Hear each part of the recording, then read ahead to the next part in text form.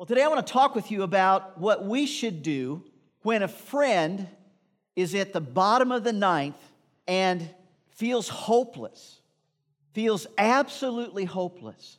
What should we do when a friend is in that bottom of the ninth moment, feeling so far behind that there's no hope of a win? Because sooner or later, one of your friends will find themselves in a time that feels like they are at the bottom of the ninth and they're so far behind, there's no hope of ever things changing, things turning around for them. Now, in the very first message in this series, we learned that if we stand up to our situation, if we step up to the plate, and we swing with all of our heart, hoping that something will change, miracles can happen, and miracles often do happen. Well, I want to share with you this morning that we need to help our friends do the same thing. When our friends are in a bottom of the ninth moment, when we see our friends struggle, we need to help them stand up, step up to the plate, and keep swinging. In the second message, we learned that when we're behind and our situation is incredibly dark, that we need to remember other times when our situation was dark, but God showed up, and God miraculously changed our situation. And Pastor Matt handed out little rocks and talked about the Israelites building a memorial to help them remember what God did in the crossing of the Red Sea. Because remembering those times when God just did an awesome work revitalizes our hope for the situation we're currently in. Well, folks, we need to help our friends do the same thing. We need to help our friends remember when God showed up, you were going through this and He didn't leave you alone? We need to help our friends remember. Last weekend we learned that even if God allows you to lose, you'll still be used by God for a greater purpose in life. So keep up the fight. Finish the race. Don't give up. Keep the faith in God. Don't run from Him. Run to Him. Well, we need to help our friends do the same thing. We need to encourage them to keep fighting, to finish well, and to keep the faith. So today, as we come to the end of this series, I want to talk with you about truly helping your friends when they're in a bottom of the ninth moment in their lives. You see, God the Father sent Jesus to be our hope giver, to be our helper, and He is. Now Jesus is sending us, those of us who have given our lives to Him, those of us who are Christ followers, He's sending us out now to give hope and help to others. You see, we're to be His feet today, going to those people who are in those bottom of the ninth moments, feeling hopeless. We're to be going to them and giving help to them. We're to be His voice, giving encouraging words and comforting words and truthful words. We're to be His hands, lending all kinds of physical support. In fact, as His followers and family members, we are to offer to people who are struggling that same extraordinary compassion and generosity that Jesus has offered to us. And all of God's church said, amen? We need to offer that same compassion that we've received from Him. There's a story in the Bible about a guy who had some friends who did that very exact thing. They offered the compassion of God to their friend. As we begin, take a look at this. The Bible says a few days later, when Jesus again entered Capernaum, the people heard that He had come, that He'd come home. They gathered in such large numbers that there was no room left, not even outside the door, and He preached the word to them. Some men came, bringing to Him, to Jesus, a paralyzed man carried by 4 of them. Today I want to give you 4 things that Christ followers, that church families should do when their friends struggle. First of all, write this one down. When friends struggle, empathize. Empathize with them. Now, empathize means that you just simply try to understand what they're going through. Try to understand their situation. Feel for them in their situation. But it goes beyond that. That word also means to shower them with compassion, with kind-heartedness. But I'm afraid that sometimes we just do the opposite. Do you find at times that you just don't respond at all? I mean, you see what they're going through. You maybe pray for them. Maybe you contact them, but you don't really help them. Are there those times you just don't respond? Do you not respond because you don't have the time? Or maybe you just don't know what to do? Or you don't have the resources? Or you just think that what you have to offer just won't make much of a difference? Do you not respond because it's not clear if he or she really wants help? Or it's not clear if he or she will accept help? Or it's just not convenient? Or to get involved is just kind of messy? Folks, when a friend struggles, we need to empathize with them. And look at this. I think kids do it best, don't you?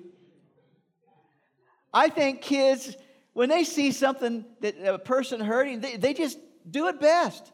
They immediately just reach out and try to comfort their friend. We need to let the compassion of Almighty God flow through us to them. We need to reach out and comfort them, just like kids. They do it best. Truthfully, as our world looks at those of us who claim to follow Christ, our response to those who struggle determines our reputation in the community.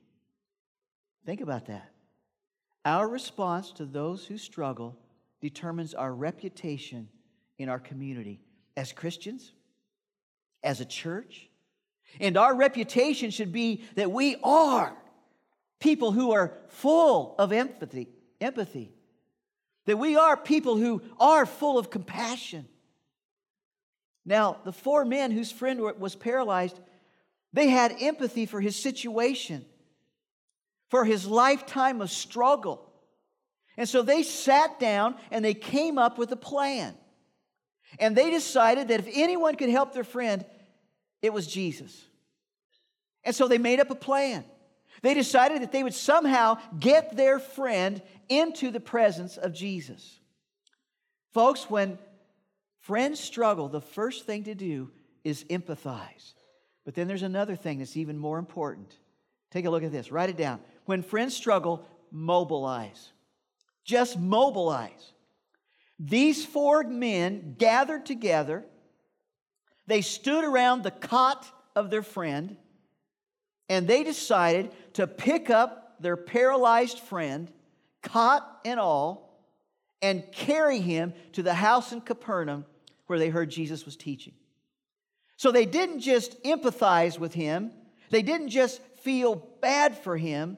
They mobilized and they did something for him. Amen? Amen. That's what we are called as Christians to do. To mobilize when our friends struggle.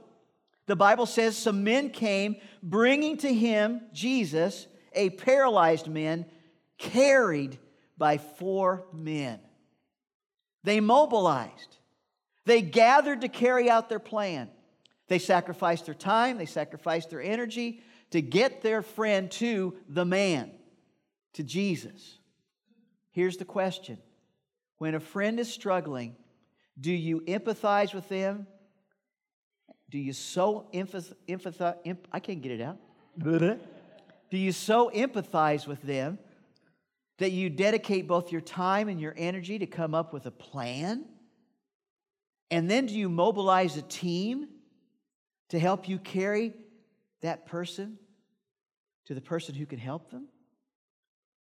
And maybe here's a more important question. Are you even willing to care for a friend that struggles? Are you willing to really carry a friend who struggles to a place of help? When friends struggle, empathize, then mobilize. And then when friends struggle, write this down, improvise. Improvise. So here we are in a day where there's no cameras, no reporters, no TVs, no cell phones, and yet the reputation of Jesus was spreading so fast that people were walking 120 miles all the way from Jerusalem to the town of Capernaum, to this place, so that they could simply see Jesus and hear Jesus again. Folks, that's like walking from Yorba Linda to Palm Springs. Walking from Yorba Linda to San Diego, just to listen to Jesus. That's how popular he was. That's how the word was spreading. No TVs, no reporters. Hey, Jesus is over here, folks. No helicopters circling. This is where he is. None of that. His reputation was spreading because of how he was helping people. No cars, no planes, no trains. People walked to see Jesus, this radical healer, teacher, who had already removed a fever, who had already removed a demon from a person, who had already healed leprosy, who had already filled an empty fishing boat with more fish than the fisherman could handle. And all these people gathered and packed into a house. And studies show us it was probably Peter's house. And they packed into this house to see and hear Jesus, and hopefully some of them to be healed by him. So when these 4 men reached the house where Jesus was teaching, they ran into a problem. The crowd was so huge, they couldn't even get their friend anywhere near Jesus. No hope of getting close to Jesus. So what did they do? Well, the Bible says this: since they could not get him to Jesus because of this crowd, they made an opening in the roof above Jesus by digging through it.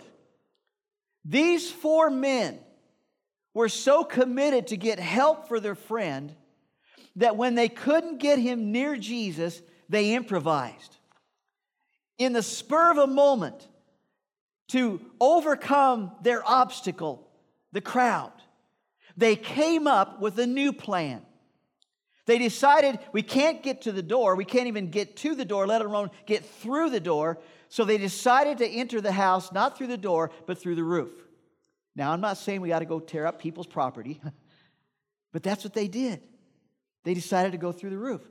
So these 4 men went up and on the roof, literally, began digging a hole in the roof of the house so they could lower their friend into the presence of Jesus. And they didn't just dig a peephole. They dug a hole big enough to get a whole man and a whole cot with ropes so they could lower him down through the roof. Can you imagine? I don't know what the roof was built of in those days, but can you imagine the dirt and the dust and the straw that must have been falling down on Jesus? He's probably... I'm trying to preach, and you got all this dirt and straw and dust coming down on you. Can you imagine the noise and the chaos? It couldn't have been quiet. They were ripping stuff apart. Can you imagine the chaos? People looking up, what's going on?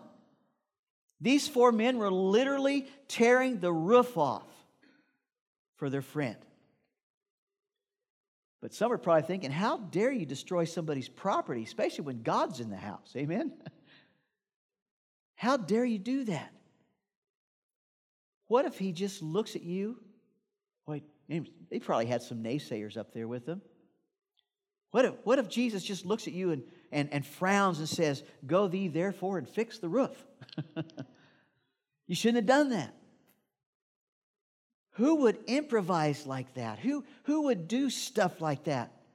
Well, in this case, it was 4 men who so empathized with their friend that they mobilized and they improvised to get him to the one person who could help him. And that's Jesus. Here's the question: are you willing, as a Jesus worshiper, as a Jesus follower, as a Jesus imitator, are you willing to care for a friend who struggles? Are you willing to carry a friend who struggles? Are you willing to create a new plan for a friend who struggles when an obstacle arises or a new hardship arises? Are you still willing to stay in there and help that friend to get to the place of help? When friends struggle, empathize, mobilize, improvise, and then last, when friends struggle, Christ. Get them to Christ. Get them in the presence of Jesus. That's what these 4 men did. The Bible says this, when Jesus saw their faith, He said to the paralyzed man, "Son, your sins are forgiven." Well, after Jesus brushed the dirt and straw off His face, He probably looked at this man and saw his situation. And what did He do? Immediately, He helped him. Immediately, He forgave him. And with that one little phrase, Jesus raised the blood pressure of every religious expert in the room. The Bible says this. Look at this. Now, some of the teachers of the law were sitting there, thinking to themselves, "Why does this fellow Jesus talk like that? He's blaspheming. Who can forgive sins but God alone?" You see, Jesus had just clearly said, "Friend, your sins are forgiven." So immediately the teachers of the law were furious. Only God can forgive a sin. And we know that this son of a carpenter is not our God. And so they immediately in their minds began charging Him with the crime of blasphemy. And in Jewish law, blasphemy is a capital crime. And the punishment was death. And so at this moment, Jesus knew what they were thinking and what they were murmuring about. Take a look at what the Bible says. Immediately, Jesus knew in His spirit that this was what they were thinking in their hearts. And He, Jesus, said to them, "Why are you thinking these things? Which is easier to say to this paralyzed man, 'Your sins are forgiven,' or to say, 'Get up and take your mat and walk'?" And that question for a moment just kind of hung in the air. It's a really great question. And the answer was, it's much harder to forgive sins than heal bodies. Jesus knew that a spiritual disease is far more harmful than a physical disease.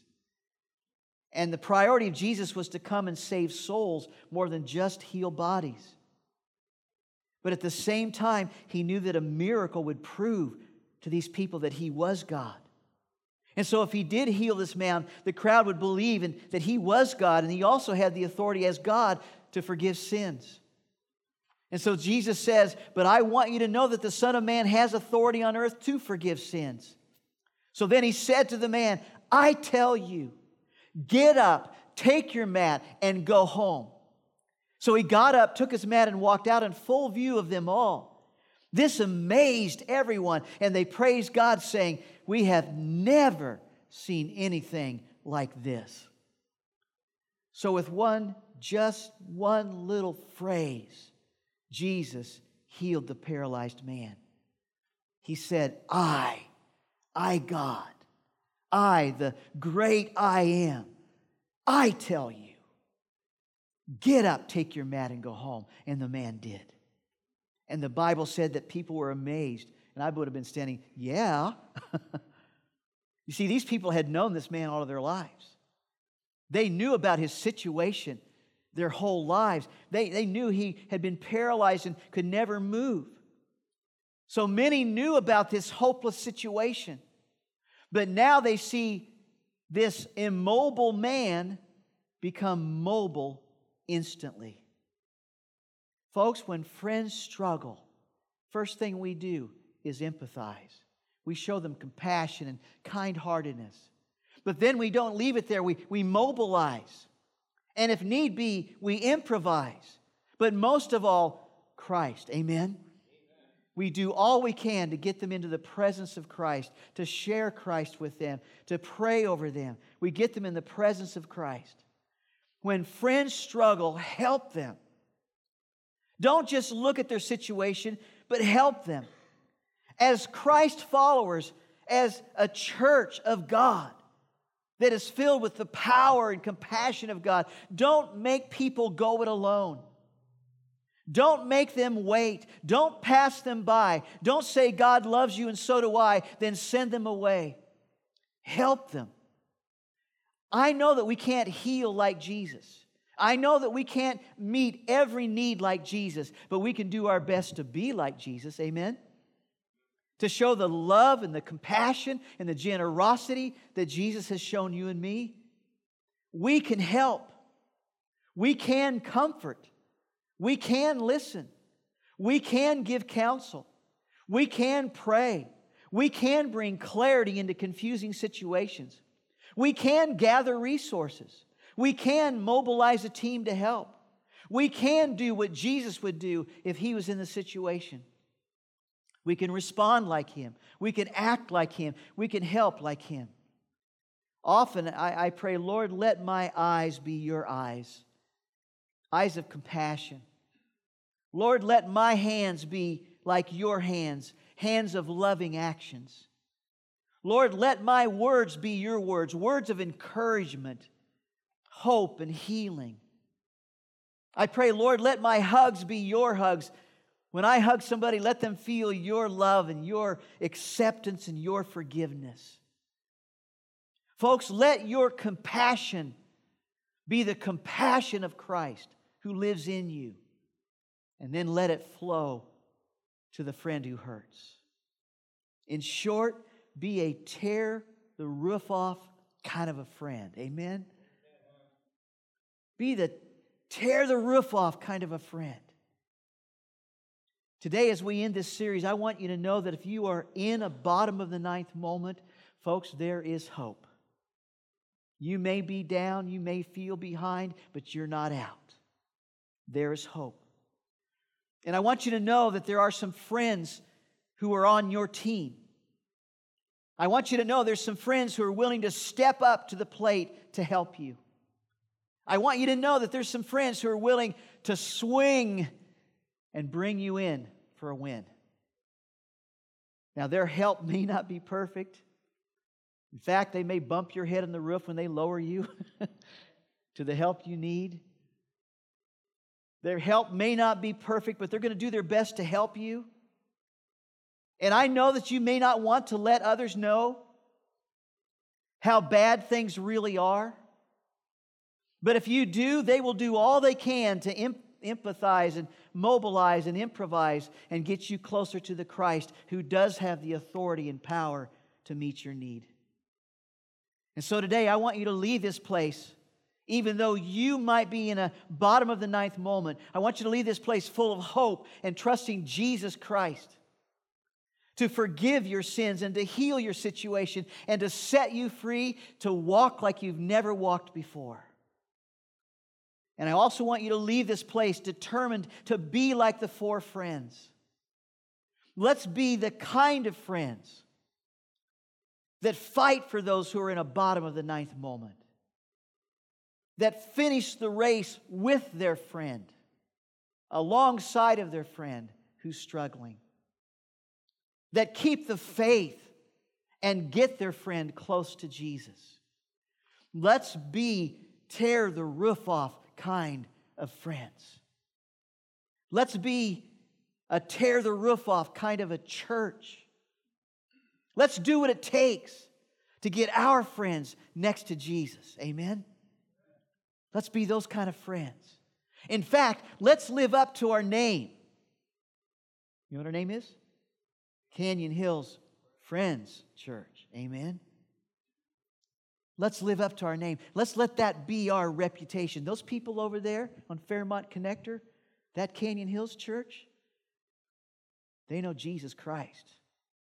And they actually show the compassion and the love of Jesus Christ. If you need a friend, you go there. Amen? Let's let that be our reputation. Those people will help you. They will walk with you. They will stick by you. They may not be able to solve every issue for you, but they will be there for you. Let's be that kind of church. Amen? Canyon Hills Friends Church. Let's pray. As I pray, would you repeat this prayer in your heart as we close this series?